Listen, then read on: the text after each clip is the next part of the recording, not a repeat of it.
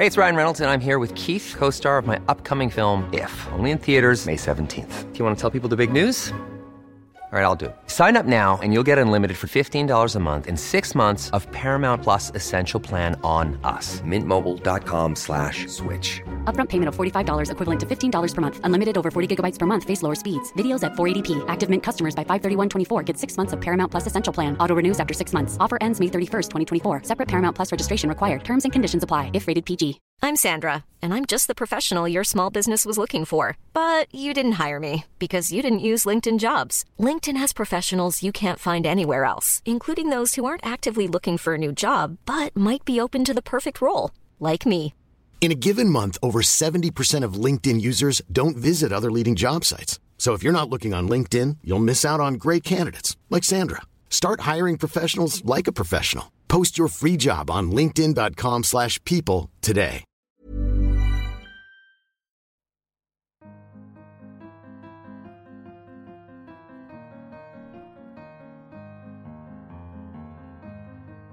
Hello and welcome back to the Prospect Interview, where we speak to the brightest minds and talk about the ideas that matter in politics, arts and society. I'm Tom Clark, editor of Prospect magazine, and this week we welcome two guests into the pod to talk about the character and the increasingly troubled times of India's Prime Minister Narendra Modi.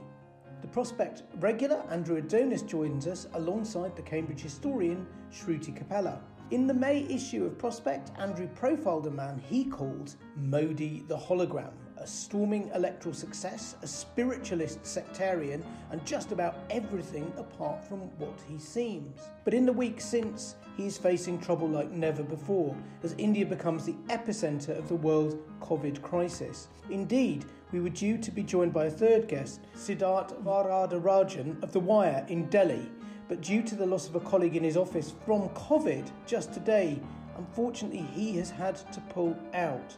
First of all, Shruti, you've been in India recently. Just tell us what you saw before we get on to Modi of that situation with COVID.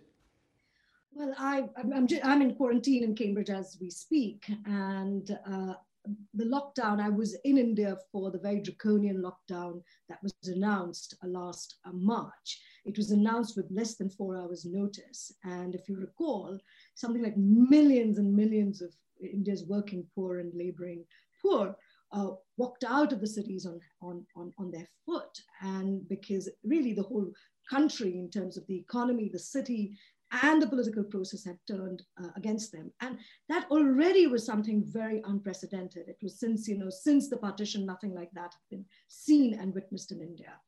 And yet, I mean, it was interesting that in the last autumn, when you had a kind of provincial election in the epicenter of the migrant world in Bihar, Modi's ally was returned to power. Modi, went to rallies.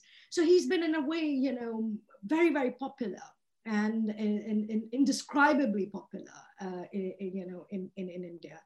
And that is something that had stumped all of us. And then, of course, just as, I returned to Cambridge, it just turned overnight, because all through the winter, from January onwards, political leaders, cabinet ministers, Modi himself, on the eve of the day India turned 300,000 plus infections, the evening before, he was heard saying in a public rally in distant Bengal that where there's an election happening as we speak to, that he'd never seen such massive crowds in support of him. Now, this is really where it's at. You have high deaths, hospitals that cannot cope, and you have, as it were, the election cycle, which seems to matter a lot to Modi, in full drive. Doesn't sound like a good combination. I mean, Andrew, I know you read up very closely on Modi and his, the way he had quite a Teflon character. He'd had lots of kind of things where he'd been very close to serious trouble, but kept just enough distance a lot of the time in order to be this huge electoral success. Do you think that, in the very short period since you wrote this piece, this one might be different? It looks like a continuation of what went before, which is brilliant campaigning, terrible government. This is the extraordinary paradox of Narendra.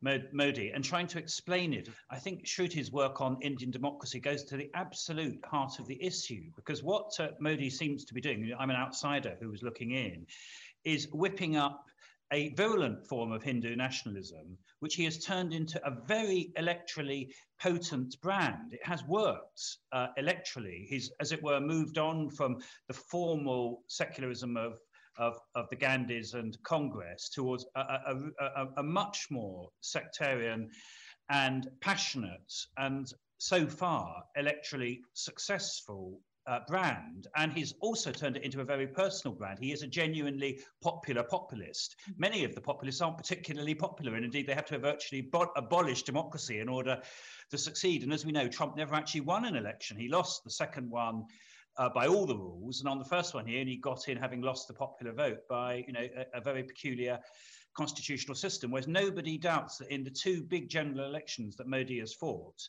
he has won. And what's going on in West Bengal that Shruti just referred to at the moment, I think is absolutely critical to the future of India in many ways, because what you've got is him raising the stakes yet again in the Hindu nationalist appeal that he's seeking to make. Going on about these record size of rallies, a state that's been traditionally left-wing, which if he gets it may start even to move the balance in the upper house of the Indian parliament, that could in due course even allow him to start changing the constitution, which I suspect is where he wants to go. But in the real world, the actual act of government, he is facing an unprecedented crisis and is trying to pretend that what's happening isn't happening. He won't even admit properly that there's this massive oxygen shortage, that he hasn't got a proper program in place for vaccinations and so on. So the issue is whether, for the first time in his now, whatever it is, 8 years as Prime Minister of India and 20 years of his political career, because he was First Minister of Gujarat before, reality actually catches up with him. My reading of it, and I'd be really interested in Shruti's comments on this, is what he's managed to do so far is a kind of political Ponzi scheme that as one crisis hits, what he does is to make even bigger claims, whip up an even bigger nationalist backlash against his opponents, but also sense of real enthusiasm amongst his supporters who are very, very passionate in this nationalist Hindu movement. But now, with this massive 300,000 infections COVID crisis, it may be that he cannot actually deal with a failing reality by seeking to whip up even more extreme nationalist sentiments. And I'd be really interested in Shruti's views as whether this may be the actual moment of reckoning for a Modi who's managed to escape from all moments of reckoning and just win larger majorities up until now. Let's bring Shruti in on that, but also both of you, I'm really interested in the backstory, because I know you've written elsewhere, Shruti, and I think the print, about how plagues have had a role in India's politics historically, and so maybe this will be another one. So tell us about that, and also comment as Andrew suggests. I mean, there's a lot going on here, and Andrew's profile was actually very useful, because even though it did not come from an insider's view, it was helpful in actually casting the net wide and actually giving, sometimes actually outsiders can be most insightful. So I wanted to just say a couple of things that why Modi is popular. One, that he has remade nationalism. This is not simply Hindu nationalism, it is Hindu nationalism plus. Because what he does is that if you go back to 2016, when overnight, much like the lockdown, he announced the withdrawal of India's currency or demonetization overnight in 2016, everyone was suffering. So what Modi did is that he kind of forges a new bond amongst Indians, where a kind of suffering becomes common to everybody. And the rich, the poor, the high caste, the low caste, everyone lost their currency overnight. And that kind of forges a new bond, and that this suffering is then sort of, as it were, pegged on to a loftier idea of, as it were, national duty to fight corruption, or in the case of the lockdown, it was COVID. But I think this is a turning point, because death has become sectional. Because in a way, the burning of funeral pyres in public squares in India, crematoria are running out of spaces. If you look at India's social media, it is filled with two kinds of things. One, desperate appeals by doctors and private members for oxygen for private citizens, And the other is people complaining or crying that they can't even get their dead to the crematoria and get them, burned or cremated or buried in a timely fashion. Now, this is in a way that this suffering has not only gone public, but there is no nationalist ideal to peg this on. In fact, Modi looks incredibly sectional because he has demanded votes out of Bengal, where he's actually up against not a left-leaning leader, but another populist leader. So there's a contest of populisms going on in India. So I think he will come off. I mean, I don't think this is a turning point. Now, if the BJP and Modi survive this, they'll survive anything. Then you can say that this is an endless reign. But I think that he also managed this because his personality has been mentioned by Andrew in his profile and even now. It's an incredibly subliminal but incredibly powerful bond Indians have with Modi, because he is seen to be someone much like what happened to America, what happened to Britain, but perhaps more in a much more paradoxical manner, because both Trump and Johnson were well-off people, members of the established elite. But whereas Modi really does come from a non-upper caste background, he really did come from nowhere. And he took on, as it were, this great beast of India's kind of democracy. By the same token, whether the BJP has shown itself as something which has got no depth, no administrative nous to manage something like such a big crisis. In fact, its two major economic legislations were tabled by the Congress, which was a centralized taxation system, as well as universal identification. But these are, I suppose, Modi can never be charged with doing the boring work of policy and governance. It is all high drama. This is the problem. And Indians have been kind of caught in this vortex of his speeches, his oratory, the drama. People are always expecting some declaration. I'm sorry, I've sort of gone on, but to take it backwards, I mean, I think the question is what gives. And I think I recently made a historical comparison between 19th century famines where millions died, as opposed to 10 years later, the plague in Bombay, where far fewer people died, but that was a turning point for India's mass politics. The plague birthed India's mass politics. And the reason is really the spectacle of death. And this is also the difference between, say, 19th century famines as well as 1943 famine, which was Churchill's famine, the empire's final undoing. And I think these, even Modi, who has been so controlling of the media, which is why our missing guest Siddharth has become a bit of a kind of hero for India's liberal world, because he's just stood there reporting. Now, even the kind of most mainstream media has started writing about these deaths. This is a tipping point. Those very outlets, particularly say something like the Times of India, its journalists yesterday appealed to their executives saying, we've got to stop this. People are really dying.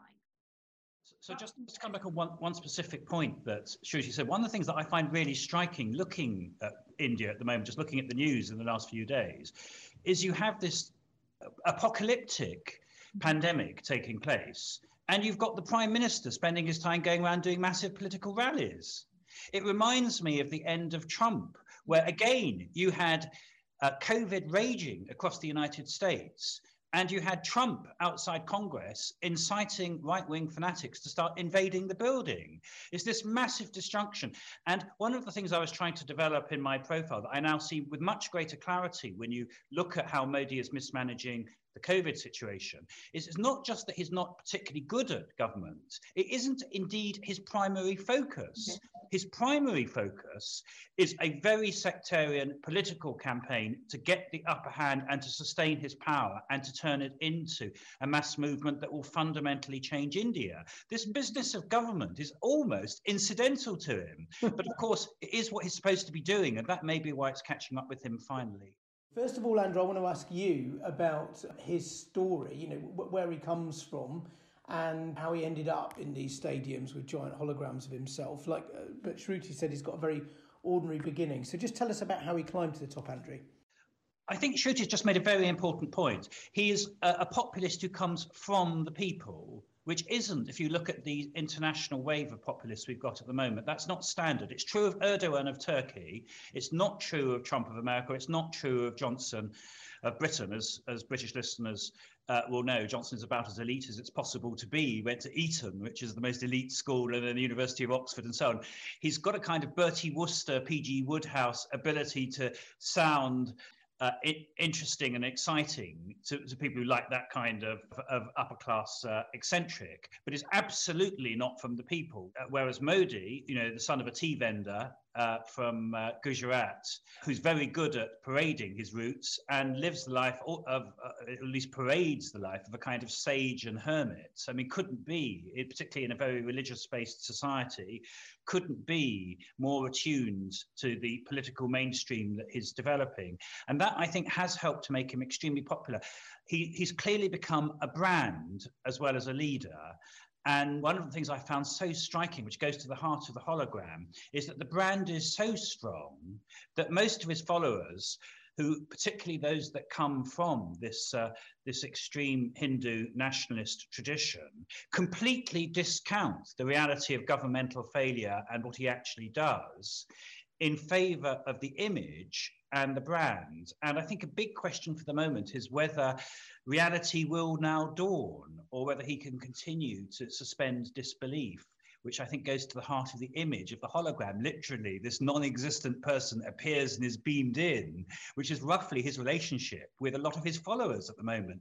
Will he become an actual physical entity who's judged on what he does, rather than a kind of religious, almost deified personality beamed in from above? I'm Sandra, and I'm just the professional your small business was looking for. But you didn't hire me because you didn't use LinkedIn Jobs. LinkedIn has professionals you can't find anywhere else, including those who aren't actively looking for a new job, but might be open to the perfect role, like me.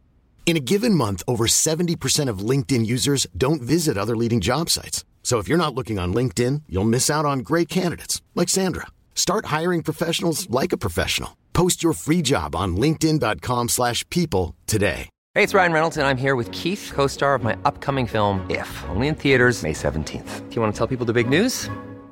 All right, I'll do it. Sign up now and you'll get unlimited for $15 a month and 6 months of Paramount Plus Essential Plan on us. MintMobile.com/switch. Upfront payment of $45 equivalent to $15 per month. Unlimited over 40 gigabytes per month. Face lower speeds. Videos at 480p. Active Mint customers by 531.24 get 6 months of Paramount Plus Essential Plan. Auto renews after 6 months. Offer ends May 31st, 2024. Separate Paramount Plus registration required. Terms and conditions apply if rated PG. There's never been a faster or easier way to start your weight loss journey than with PlushCare.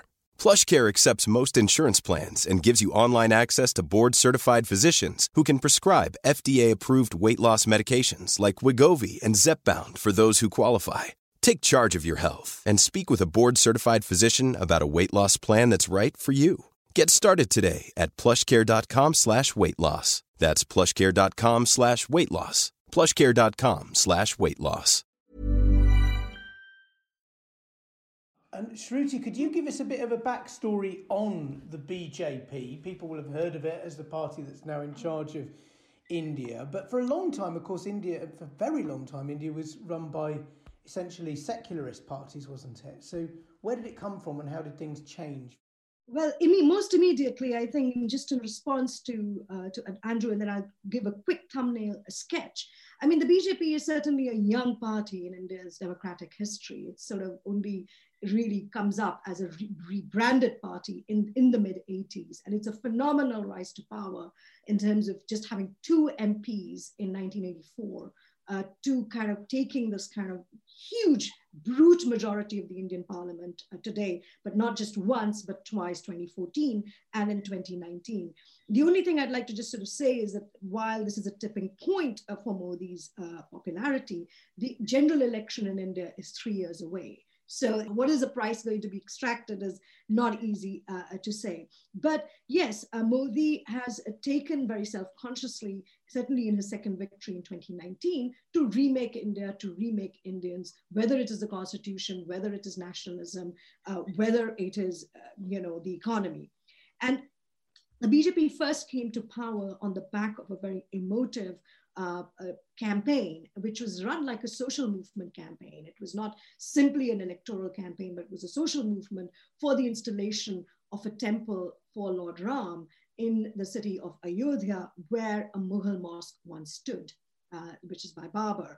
And this mosque was razed down physically by BJP supporters in 1992. And that really was a turning point for, as it were, the rise of Hindu nationalism as a political creed in India. And people may have believed in it, but it was pretty fringe and marginal up until then.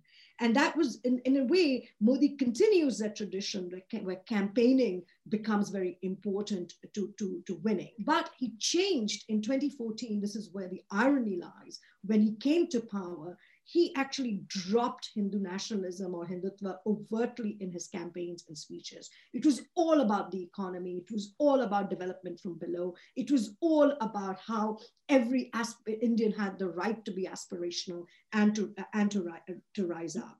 And he did win some plaudits, didn't he, in that phase from kind of right-wing liberals like The Economist magazine? Absolutely. I mean, in 2014, I don't want to do a hall of shame here. The number of Indian liberals too who welcomed his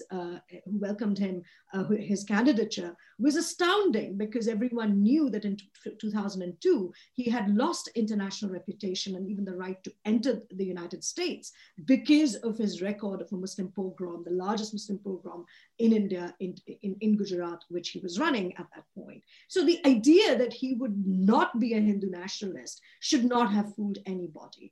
But it's interesting that he waited for his second term, where he came with a bigger majority to assert and prosecute a much more exclusive agenda, particularly on Kashmir, on Citizenship Amendment Act, both highly discriminatory elements brought into India's constitution, as well as the Ram Temple, which had started all of this, was finally given legal sanction last November, and it now exists, it will exist. But this is where I think the point about governance, which he also started in 2013-14, he had basically rubbished the Indian National Congress for being a party representing bad and corrupt governance, is now going to haunt him. Because after all, COVID, this is a year down the pandemic. India had 1 year to prepare. The very fact of hubris of exporting vaccines before you had even done even 10% of your own population is now kind of, these are not hard facts that Indians are likely to ignore in a hurry. So he will now find the tension which was there within his own campaigning for good governance, non-corrupt, speedy, efficient government, which he started with in 2014, versus this hard idea of Hindu nationalism and neo-nationalism. These are now in contradiction with each other, because India is a very big, very diverse society, and it also has 25 plus states or provinces, and India's federalism is also being tested as we speak. So Andrew, a fairly damning account there from Shruti, but you looked through the charge sheet and you found Modi was always, a bit sinister, a bit close to the line, but there was this interesting ambivalence that he'd hold back from getting his fingerprints kind of over things too much. He'd leave it for others to do the sharper sectarianism, if you like. My view of Modi, having looked at him quite closely, how he operates, is that he is very well attuned in a democracy to whipping up forces which he doesn't then become fully responsible for. That is part of his political style. He understands that in a liberal democracy which has a constitution with rights in and things of this kind, which India still has, and actually, it's not, it doesn't look as if the basis of Indian democracy at the moment is a threat, though it could be in future if Modi radicalizes further. He understands that he has to keep just the right side of a line in terms of acceptable behavior. However, the very forces he's whipping up go beyond that line. And as I look back on it, his record in Gujarat is really important in this. And it was never properly resolved what his record was, because two things happened in the 12 years that he was chief minister of Gujarat before he became prime minister of India. The first was an undoubted pogrom, which happened, an undoubted pogrom. Thousands of mainly Muslims, but some Hindus too, who were killed in race riots, which came from a terrible incident which which arose from the Cultural War, which Shruti described at the beginning. But then he wasn't himself held personally accountable for it. It was never properly resolved what his personal role was. But he then did focus on a governmental development record, which he turned into his brand. Now, as I look back on these 12 years as Chief Minister of Gujarat, the very ambiguity that was there, the whipping up of the extreme nationalism, an actual pogrom that took place, plus an ambivalent record on government reform and government leadership, is exactly what we've seen as Prime Minister of India in 2013-14, when he was first running to be Prime Minister of India, because he is so brilliant at media, and the previous government was very tired. The Congress had been in for a long period of time. It was quite a weak government. It was mired in corruption and so on. He was able to present a brand without people actually reaching a proper verdict on whether this so-called Gujarat miracle had taken place. It appears it probably hadn't taken place in terms of an economic revival, and there was no proper verdict reached on whether he was responsible for the pogrom at the beginning. So the history of Modi, both the way he handles himself in this very ambivalent way, but also the repeated failure of political institutions to hold him to account, goes to the heart of the predicament that we see at the moment with him, as I see it. I mean, I think it's right to go back to his days in Gujarat, if I may, for a second. I mean, one of the reasons he was able to sway the big corporate, I mean, this is also India, which is recently liberalized, say, in 2002 and onwards. So, you know, he was able, for instance, in the very controversial case of the Tatars, who had to move their car plant from Bengal because of labor restiveness. And Modi just welcomed them overnight and gave them a big plot of land to set up the factory. And that really became a big moment, celebratory moment, that this is a man who's not simply about, you know, the poor, but he's very, very heavily allied with India's big business, whether it's the Ambanis or the Adanis or very many corporate houses. And that was a crucial turning point in, you know, generating a wider appeal for him. Secondly, he really did try very hard in his first term as prime minister to win international public opinion. I mean, he went on a kind of international campaign, to all the countries, to say, well, you know, I'm actually quite a good guy. I mean, these were incidents that happened beyond, as it were, my ken. But I think the main point with Modi has been the way he has, as it were, controlled the media, controlled the narrative.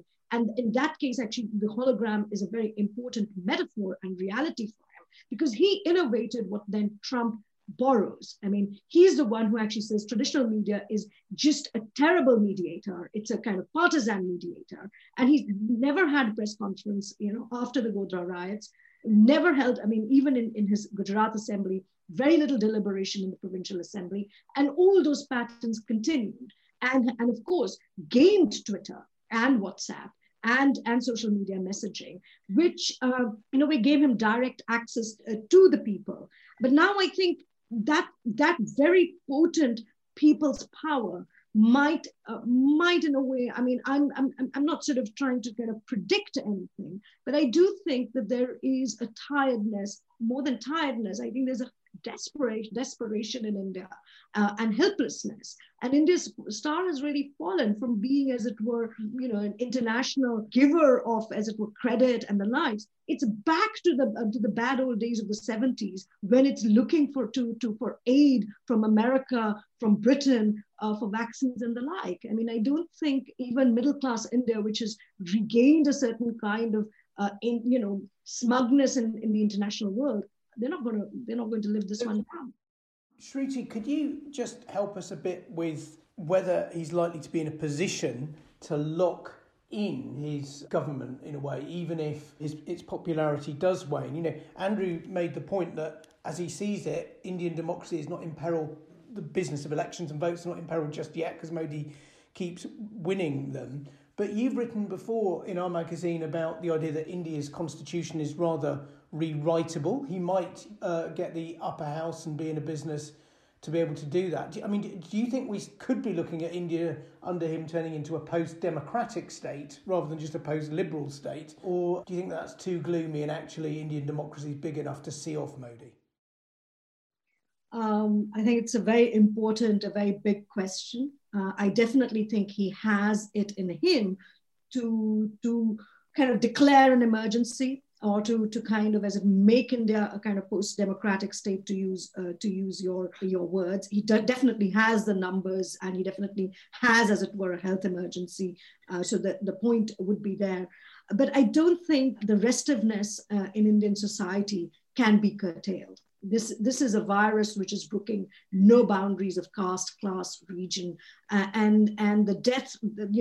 I mean, it's not even peaked as of now. But health experts are saying that it could go up to 500,000 at any given point on daily numbers, and these are just the official numbers. I mean, you just have to think about what the state of devastation might be. But the other problem is a more serious, equally serious one, is the absolute lack of technical and administrative depth that this government has. It doesn't have, as it were, any key economist, or the kind of turn against technocracy that we saw, and expertise that we saw in this kind of populist moment in mass democracies is coming to haunt Modi the most, because he's the one who, in contrast to Manmohan Singh, who is a very celebrated economist, also like Nehru, like the Congress tradition, had been dependent on a series of technocrats and experts within and without the government. We don't see that. Economists have been told to leave. You don't really see anyone from the government who's able to command a technical, non-partisan voice that can steer and calm the nerves as well, or even just provide factual, credible information. So this is a deep crisis, both for the government, but also Modi. This should be also worrying Modi, and it's anyone's guess how he might react. And Andrew, in the end, we need to sort of draw things to a close now, but the conversation's leading us to think that after all of the hologram years, if you like, this might be one of those moments where the truth turns out to have some power. Well, I was very struck by saying of Barack Obama relative to Trump that he thought American democracy could survive one term of Trump, but he wasn't sure it could survive 2 terms of Trump. And looking at the way that Trump ended in the horrors of an attempted insurrection against the result of an election in the United States, I think probably Obama's judgment was correct on that. Listening to Shruti and observing the situation in India, I wonder whether it's the case that Indian democracy is surviving at a price 2 terms of Modi, but it's an open question whether it would survive a 3rd term of Modi if he won a 3rd landslide victory, particularly if he were to win a number of these crucial state elections, like the one in West Bengal, that could give him a majority in India's upper house that would enable him to start changing the constitution. I'd be very interested in Shruti's parting comments on that, because that could be a sort of frame of thinking about India, that its whole democracy could indeed be up for grabs if there were to be a 3rd Modi landslide. Yes, absolutely. I mean, the general election is, of course, 3 years away, but the Bengal election, where rallies were happening up until even 3 days ago, is really critical, because that will provide Modi with a brute majority even in the upper house, and he can put in legislations through. Well, I'm both an optimist and a pessimist. I'm a pessimist when it comes to Modi, so I would think that he will be able to impose draconian measures, but I think he's someone who also loves crowds, and if he has to go the non-democratic way and has to kind of, as it were, be distant from the big crowds that he likes to whip up and speak to, and if India's to go post-democratic in that way, I'm not sure. I mean, I think definitely he has it in him, his track record, and the kind of ways that some of the directions that the Indian state has taken, one can say that it could go very draconian. But at the same time, I think the international pressure, the fact that India is going to be dependent on international support and aid, will give him caution to push, because he's not going to be elected, there's no general election. He's not up for his own referendum for another 3 years. But the question is what Tom has just asked. Is it actually, is the democratic rug going to be pulled even before that? Okay, on that hanging question, we'll say that's all from us. So big thanks to Shruti as well as to Andrew. And you can read Andrew's profile of Modi in our latest issue, and also at prospectmagazine.co.uk, where it's labelled Narendra Modi is everything apart from what he seems. Thank you very much indeed for joining us this week, and if you've enjoyed the podcast, please do leave us a rating and a review. Goodbye, stay safe, and we'll see you next week.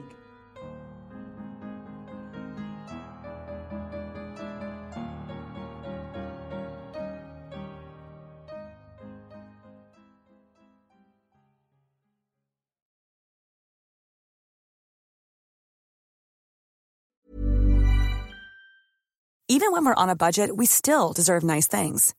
Quince is a place to scoop up stunning high-end goods for 50 to 80% less than similar brands.